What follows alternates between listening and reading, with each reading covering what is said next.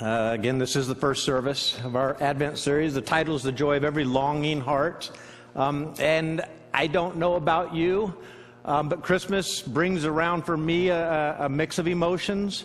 It's very, very sad, but a big part of my hope for a joyous Christmas has always been intimately related to our Christmas lights, right? If the lights worked, I had hope for the season. Now, trees that are pre-lit definitely helped, right? But even then, every time I open it up, this year as my wife opened it up, because I was sitting on the couch and I couldn't move, all I could think of is like the middle section won't hurt. It won't light. I just know it, right? And it's all pre-lit and there's nothing that we're going to be able to do about it. We literally have to go get a new tree. And I was just stressing it. And then they all lit up. And I'm like, I don't know how that happens. There's no connecting between the parts that fall apart or to take apart. And you put them together and somehow the electricity. And Diana's like, I don't know how it works. But it worked. Just be happy that they worked. I mean, and again, the tree is great, pre-lit. But what about the wreath lights, right? All 7 of them. And the exterior lights that are on the roof, right? Snowing and icy roof. It's crazy. It is crazy. And the lights around the windows and the porch and the front door and the tiny little lights in our tiny little Christmas village and all the shrubbery lights and all the Christmas-themed blow-up lawn figures, right, from the Nativity to Frosty, Rudolph, and the Peanuts gang. All of those lights, all of those things, right, they won't work if the lights don't work, right? They can't be seen. Don't get me started on the whole extension cord fiasco, right? What a nightmare. Like we go out and we go shopping for extension cords when Christmas rolls around. I don't know how many we need. I don't know what kind we need, but we will need every conceivable kind of extension cord to make all of this work. And again, every year, whew, and when I'm finally done, I come in, my fingers hurt, they're cold, they're blue, and I have hope, right? Hope is restored. Everything is lit. And what makes it all worse, like rubbing salt into a wound or lemon into the back of your hand after you've secured the lights of the Christmas tree. You all know what I'm talking about, right? The feel on the back of your hand, they're just like destroyed. Is when my wife comes in and says, stop being a big baby. That's called gaslighting. I don't know if you've heard this term recently. It's a brand new term for me. I had a whole bunch of weird ideas about what it was. I was wrong on every count. Right? It's a new term. Had to look it up. Has nothing to do with your gas fireplace, stove, or anything else that uses gas. Right? It's when somebody denies your pain or your experience and making you think that you're not normal. Right? Denying your experience, denying what you felt. You big baby. I mean, it's everywhere in our world, but it's truly, truly dangerous and destructive when it plays out in our spiritual lives. Right, as individuals and as a whole community. Right, to the sinner, this is what it sounds like. What a loser. Right, just stop sinning. Just stop it. Mrs. Reagan, right? Don't do it. Stop it. Just stop it. And then we can all be happy. Let's just get to the point where we're all happy, right? You being sad is just bringing everybody down. And to the sinned against, this is those on what's called the backside of the cross. Normally we think of the cross. Most of our thoughts go to our sins when we think about the cross and the cross addressing our sins. But we're finding out more and more from our writers and our theologians that there's something called redemption on the backside of the cross. This is when you haven't sinned, but somebody has sinned horribly, horribly against you and done irreparable harm to you. So we gaslight them, right? Couldn't have been that bad, right? Just get over it. And then we can all get to being happy, right? Because that's the season. And you being down is not being helpful. But we all know that's just not how it works, right? The Joy of Every Longing Heart is the title of our series, and that says something. It screams something. It screams that before there's joy, there's a longing in our hearts. There's needs that need to be addressed. And the amount of joy one experiences is intimately related to the need or the depth of that longing in our hearts. Right? Just like Jesus told Simon the Pharisee, right? This woman is forgiven many, many, many, many, many, many sins. So guess what? She is grateful. Grateful, grateful, grateful, grateful. If her sin had been tiny, her gratefulness would have been tiny also. Same idea, same principle applies here. Music group Passenger gets it right in a way that anybody can understand. If you're sitting here, you're watching on TV, you know your Bible, or maybe you don't know your Bible at all. Everybody can understand this. Here are the words. Well, you only need the light when it's burning low. You only miss the sun when it starts to snow. Here's where it gets a little personal. You only know you love her when you let her go. You only know you've been high when you're feeling low. You only hate the road when you're missing home. I only know you love her when you let her go. Right? They get that. They understand. I could have stopped right here. Darkness and light, lament and hope, they're related, right? Far more than we recognize or even want to admit, right? And that's a huge, huge problem if we can't admit that. We live in a culture that struggles to admit any kind of weakness. Right? We just don't make space for negative feelings. Right? That's a quick way to get fired from your job if you're the negative one all the time. You can be good at your job, but if you can't express joy in the workplace, if you're the downer in the workplace, right? You'll be gotten rid of. Doesn't matter how good you are at your job. You're bringing the whole workforce down. So that's just like not allowed. Right? Keep that at home. That's private. Don't bring that into the public space. Very few employers offer bereavement leave. And those who do only offer it for a few days, and they restrict it to very, very, very close family members, right? We're pushed and we're encouraged to rush past the emotions of anger and fear and sadness and grief, all of those emotions that trauma bring.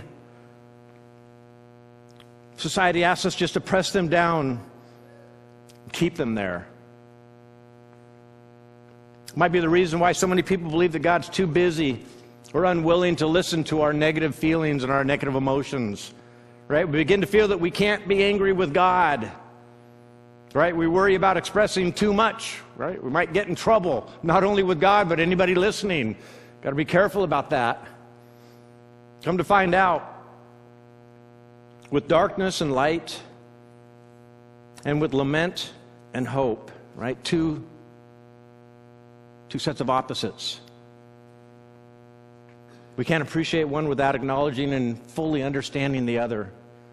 So before we get into the joy of the season, in fact, to what brought on the joy of the season in the first place, we want to pause just at that longing heart part. When the Bible expresses the full scope of a longing heart, right? From the initial something happened to me, the anger, the denial, the frustration, all of that, all the way to a finally even screaming at God, all the way to a final acceptance of it. The whole scope of that longing heart in the Bible, we call this a lament. We're going to look at a lament this morning because we learn that the deep lament usually precedes the greatest joy. Little understanding kind of what lament means in my mind as I started this passage. I don't know about you. When you think of lament, I always think about either complaining or asking for forgiveness. Right? In my mind, kind of growing up, that was the gist of the lament. It gave us words to complain to God. Somehow they were acceptable. Right? I'm not allowed to come up with words on my own. I got to read a psalm somehow. Right? And so I complain, and then when I'm done complaining, I seek forgiveness. Right? That's lament. I'm sorry. And you feel for it, and you lament, I'm so sorry. I'm sorry about the damage I've done, so forth. There's so much more in lament. We're going to look at that this morning, what it entails. And then we're going to take a look at a psalm of lament as an example. So first, what's so important about the practice of lamenting? We can start with this idea that to lament means to be honest. Right? And we talk about this season of light and Jesus Christ being light. When we lament, we let in the lightness of Christ. We shine a light in the dark corners of our life where maybe no light has ever shone before, and that's why it's so dark in there. Or maybe we don't want the light to be shown in there because we like what's in there, even if it's dark.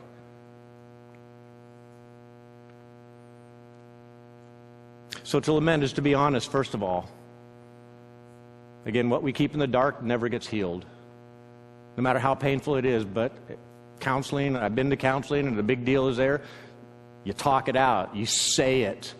right? You name reality, and that's the start, right? This is what's happened to me, or this is what I've done to somebody. And you have to say it. There's something very, very, very powerful about that, to say it. Naming reality. Pastor David, I don't know if you guys were listening to his messages, he kind of had to go through that this past summer. And he was very, very honest with Dan and I in our meetings. He was honest with you when he was up here preaching. He went through some hard times, some real darkness. And he named it. And he asked you to help him name it. And the beautiful thing, just like what I'm saying right here, he was able to come out of it in a beautiful place. But I don't think this season that he went through will ever be forgotten. It'll be not something that he avoids, or I don't want to think about that, but I have a feeling this is going to be a very, very valuable and beautiful thing in his memory as he grows older, that he went through this. He named the reality, and God met him where he was.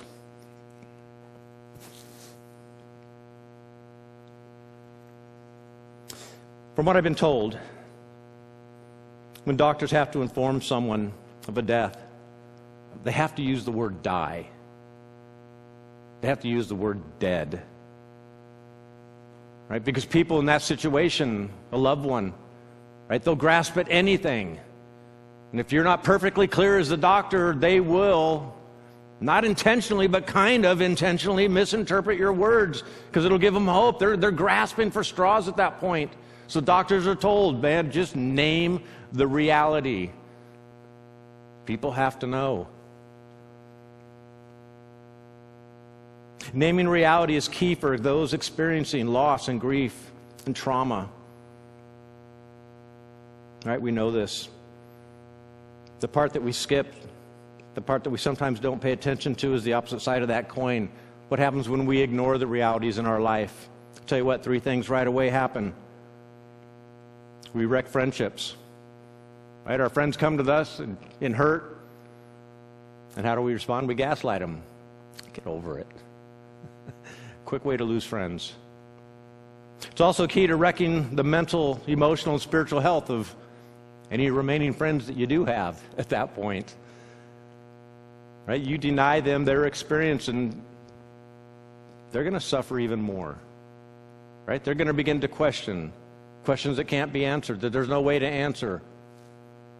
And then finally, it's the key to wreaking havoc in your own mental, emotional, and spiritual life. Right? You bottle that stuff up inside, the realities that need to be named, right? We all know this. Man, you got issues from top to bottom. It's your body revolts, right? Because you've got to get this toxin out of you, right? You've got to name the reality of the sin that you committed or has been sinned against you. And remember, no gaslighting, right? Doesn't help. Just opens the door to a whole bunch of other issues down the road. So again, as we lament, especially when we lament together, it helps those listening. Kind of a second thing here, right? Collective healing can happen when someone hears and they recognize their own story in somebody else's story. Right? For the first time in their lives, they can say, oh, it's not me. It's not just me. I thought I was the only one with that issue. I thought I was a freak. I thought I was abnormal. And I guess everybody deals with this. Guess what? When we do this, when we hear other people, and lament brings on confession, it brings on repentance. When we're really honest with our hearts and we dig deep to where we're hurt, right? We kind of tend to come out at the other end either scarred and broken, or we come out open and vulnerable to what God wants to do in our lives. It makes repentance, it makes confession a whole lot easier. God, I guess everybody's confessing this thing. I guess it's safe for me to confess it too. I'm not going to be labeled, oh, look, the freak. Guess what he did? It's like, no, everybody did that. When a community laments, when they acknowledge the truth together, the whole community heals together. And the third thing, at Christmas, again, the whole point of this message, right? If we think of the many reasons that Jesus came, right? If we're really honest, we have to pause for a moment and just ponder, right? Just what all his incarnation, right? God with us, Emmanuel. What did Emmanuel, God with us, cost God? What all did that entail?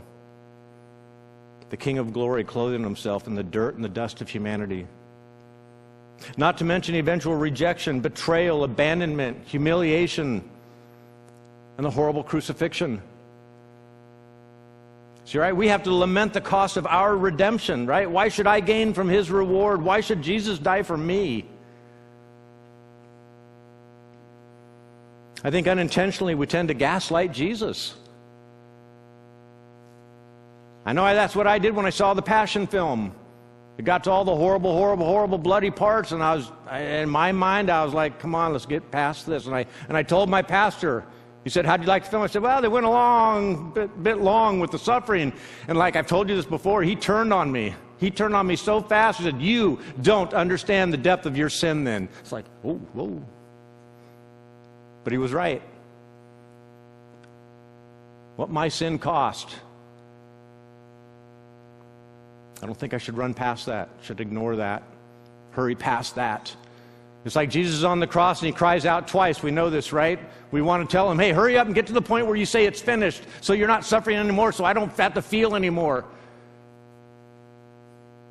But if we're honest, we hear his first cry, God, my God, why have you forsaken me? What's the cost? And once we fully recognize the reality of our own sorrow, our brokenness, right, opens us to recognize and empathize with the brokenness of the world. It's like suddenly we're looking in a mirror in an opposite way. We see something in ourselves and suddenly we recognize it in the world and we empathize where before we judged. Right? When you're suffering from that thing that you once judged, suddenly you don't judge it. Right? There's a reason, there's an explanation because you're now suffering for that same thing. Hard to criticize what you just admitted about yourself. Again, many times we finally experience something. And that's when we finally see the pain and the hurt in somebody else where, again, before it's not that bad, you big baby. And then sometimes it works the other way around, right? When we first weep the tears of the world, as one writer puts it. We find that it awakens a personal need. This is their writing, allowing us permission to express lament for things and experiences in our own lives. And in all of this lamenting, naming reality, identifying our part of it, all of this, the many aspects of lamenting, it all gives us hope. So that's the strange, weird part. It's like I think in Romans, right, Paul says when we lament with those who are lamenting, what? The overall lamenting actually goes down, right? And when we join in joy in the joy of other people, the overall amount of joy actually goes up, right? The sum of the parts is greater, something like that. I can't remember how that phrase goes. You get the idea. So let's see what a biblical lament sounds like and how some of this plays out. This is from Psalm chapter 80. We're going to look at the entire psalm. Yes, the entire psalm. Starts off verse 1 and 2, as many chapters do. It says, hear us, shepherd of Israel, you who lead Joseph like a flock. You who sit enthroned between the cherubim. Shine forth before Ephraim and Benjamin and Manasseh. Awaken your might. Come and save us. It's like the psalmist is picturing God snoozing in bed, covers over his head. Like it's really, really early in the morning and terrible things are happening. It's like, get out of bed, God. Like my wife does this to me many, many times. I love staying in bed in the morning. Like, get out of bed. There are things happening in our world and you're sleeping. This is what the Israelites were saying to God. You're sleeping. Wake up. I know it's really weird. What's with Joseph and Ephraim, Benjamin, Manasseh? Here's kind of the idea, right? Israel. His name was originally Jacob. So we call Israel Jacob. Jacob we call Israel, the nation, both names. Well, it can also be called by the name of Jacob's favorite son, Joseph. And by extension, his two sons, Ephraim and Manasseh. And in people's minds, the tribe of Benjamin is always associated with Ephraim and Manasseh because they descended from the same mom, Rachel, right? They traveled and camped together in the wilderness. Take a look at your wilderness maps, right, where all the tribes camped. These three tribes always camped together. I guess God said, right, they got the same descended mother, and right, they ought to get along. Right, the Jews didn't always get along, the many tribes. And they had contiguous territories, right? They were all kind of centered right in between northern Israel and southern Israel, Judah. They're right in the middle. Ephraim, Manasseh were northern tribes. And so in this passage, scholars are kind of divided. Is this writer talking to the entire nation of Israel? Or is it maybe the psalmist is from the south and he's mourning for the loss of the north? He feels for their brother tribes, right? He's basically saying, God, we are not whole unless we're all here. We've been broken apart. A part of us is suffering right now. And the psalmist cries out to God, rescue our brothers. Or it's for the whole nation. Scholars kind of differ either way. The other thing to notice, this is very important here, throughout the lament, light is equal to God's salvation, right? I want you to keep that kind of in mind, kind of like my Christmas lights, right? There's salvation when the lights work. The lament continues, verse 3, it says this, restore us, O God, make your face shine on us, that we may be saved. The light that gives us the hope of salvation isn't a flashlight, it's not a torch, right? In our mind, every time I see the word, you are a light, you're salt, I think of a salt shaker and a little flashlight, or a candle, something along those lines. But no, the light is from His face shining upon us, His face, Him looking at us. That's where all the light comes from, is when God sees us, He hears us, and He actively addresses and attends to our needs, right? That's the light of the world. We go to Him in darkness, in the darkness of our life, and we explain it to Him, and He looks and He turns to us full face, right? You know what that means when you're hurting and the one you love looks you full in the face. You know that they're hearing you, they're feeling you. They're not watching TV at the same time and kind of listening to you.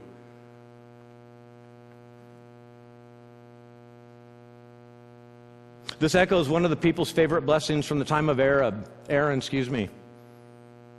Numbers 6, 24 and 26, the Lord bless you and keep you. The Lord make His face shine on you and be gracious to you. The Lord turn His face toward you and give you peace.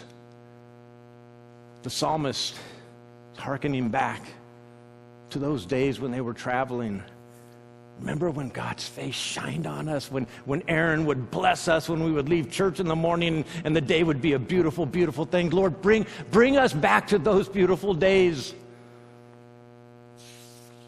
And then in verses 4 through 6, a set of questions accusing God of being behind everything.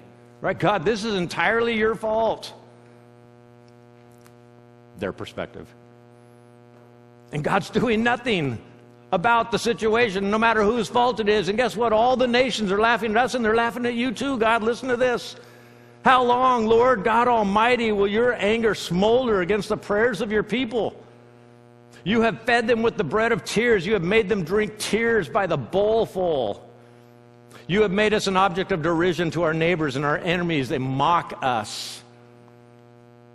And then for a second time, restore us. God Almighty, make your face shine on us that we may be saved. And then the psalmist changes the metaphors where God had been the good shepherd, right? And the people of Israel, His sheep, His flock. Now the people of God are like a vine, right? And God apparently owns a vineyard, right? So it shifts here from the flocks to the vineyard. You transplanted a vine from Egypt, right? You getting the idea. Kind of why He brought Joseph into it. Joseph was the one that got famous in Egypt, right? And I don't know if you remember this, but when Jacob gives his prophecies, how my boys will turn out, Joseph is going to be a flourishing vine. You drove out the nations and planted it. This is in the promised land. You cleared the ground for it, and it took root, and it filled the land. The mountains were covered with its shade, the mighty cedars with its branches. Lord, the vine that you planted in the promised land, that you transplanted from Egypt, right, your people, has flourished. It has flourished in the past. Its branches reach as far as the sea. It shoots as far as the river, the Euphrates River, east to west. Massive, massive amount of land. Why have you broken down its walls? We were once so incredible, and now you have deliberately broken down the walls, so that all who pass by pick its grapes. Boars from the forest ravage it, and insects from the fields feed on it. God had broken the once mighty nation, and the psalmist is just saying, why? Why? I'm thinking he knows, and I'm thinking what's happening here is during the lament, the psalmist is coming to recognize, oh, this isn't on you, God. And it takes some time to arrive there. This isn't entirely on you, God, is it? I guess we had a part to play in it, too. And then for a third time, the plea. Third time, the plea. Only this time the request is slightly different. Where before it had been restore us, this third time it's return to us. And that's a huge, huge difference. Subtle, but it's a huge, huge difference. Easy to pass over. Look down from heaven and see. It's a bit clearer when we look at the words that they would have appeared if this were in Hebrew and you were reading it in Hebrew. Here's how it would appear. Turn us, turn to us. And then we're going to come in verse 19 to a third request, really the fourth overall. Turn us. Now there's something very, very important going on here. And again, that you don't see it unless we kind of look at it in these words. The third time the psalmist asked God to turn around. Why? So that his face will once again shine on us.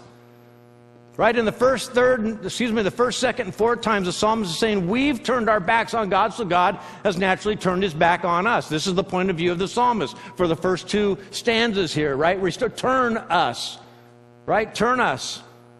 So the psalmist asked 3 times that God would turn us around to face him, but this time it's different. Right? It's not like, right, if we turn away, he'll turn away also. So if we turn back, we somehow make him turn back, right? That's not actually the way it works. We can't force God to bless us, to turn back to us. It doesn't work that way. If I'm lost, that's on me. But if I'm saved, that's got to be entirely God's doing. It's got to be him. And until he turns us by his prevenient grace, which is how he does that, we cannot and we will not, we do not seek God on our own. We just don't.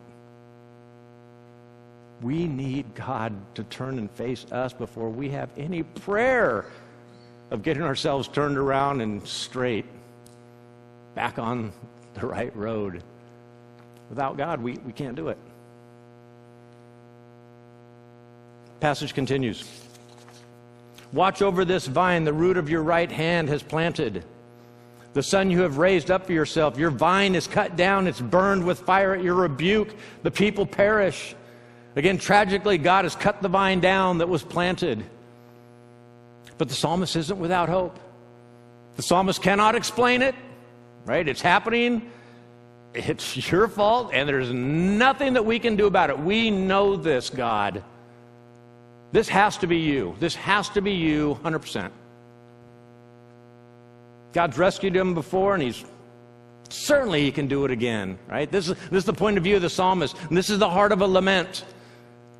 Anger and accusations and questions, but at our heart, when we finally settle down, God, I know you heard me. Sorry I yelled. But you get it. God's like, I do. I do. I get it. I understand. It says, let your hand rest on the man at your right hand, the Son of Man you have raised up for yourself. Then we will not turn away from you. Revive us, and we will call on your name. Again, sometimes some commentators, this is messianic. It's the Christ. Others, it's a king coming. Others, it's the nation of Israel that is his right hand. Right? All of those are actually true. And then for the fourth time, restore us, Lord God Almighty. Make your face shine on us that we may be saved. 4 times the community cries out for restoration to God Almighty or God of angel armies. Verbatim. that God Almighty, God of angel armies.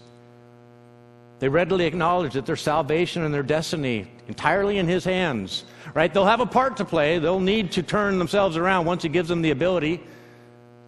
But it's all got to start with God.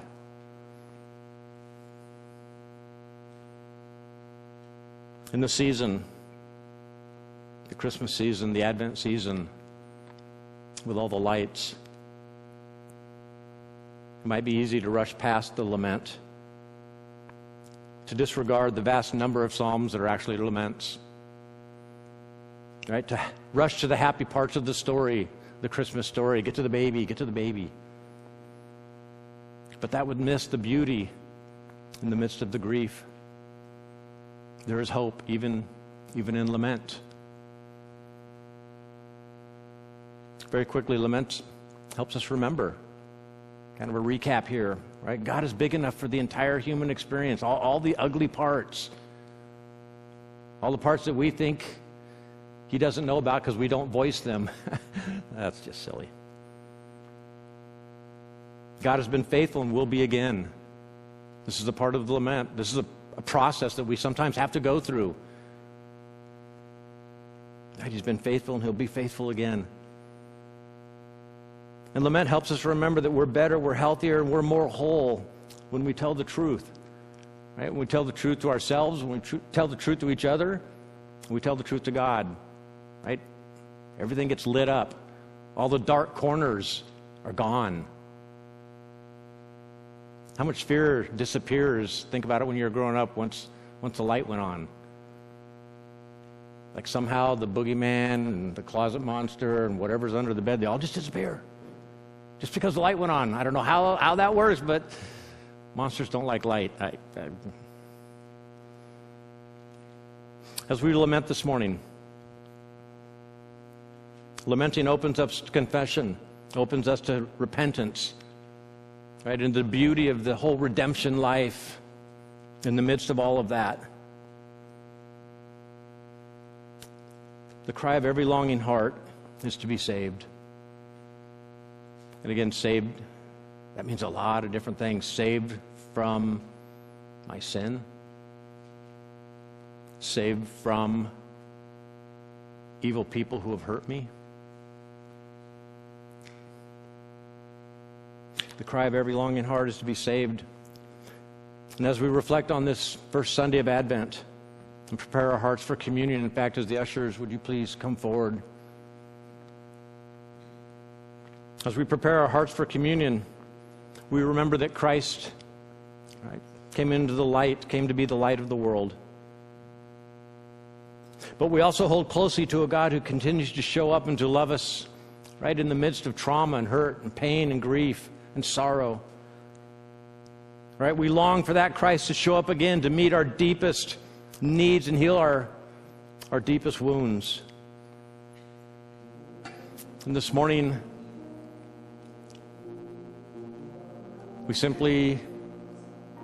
we arrive at, come Lord Jesus.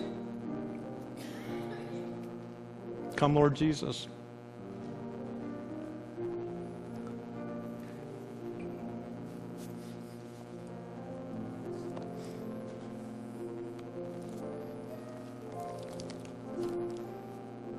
Again, if you feel that you don't have permission to grieve loudly and passionately, you need to read the Passion in the book of Mark. Mark isn't trying to make some kind of lofty theological statements. There's some hints. The other gospel writers do a much better job of it. All Mark is trying to get us to do, it seems, is to recognize that even Jesus Christ lamented and mourned deeply, screaming out to his God with questions of accusation. Why have you forsaken me? And yes, he wanted everybody to kind of think through that psalm, but I don't think Mark, the gospel writer, I think that was his point. His point was simply to let us know that it's okay to grieve loudly because our Savior did. So as you come and receive communion, recognize that your Savior, he understands. He understands why you sinned. He understands why that person sinned against you. Doesn't excuse any of it. But he says, but by my blood and by my body, I can heal you. I can heal you. But you got to let me. Heavenly Father, this morning we've paused. We've reflected. And we've pondered what saving us cost you.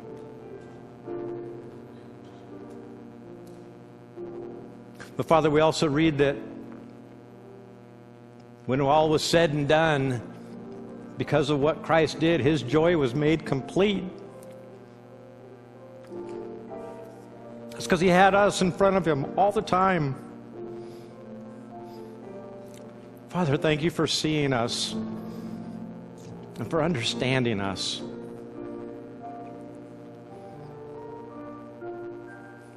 In your Son's name we pray. Amen.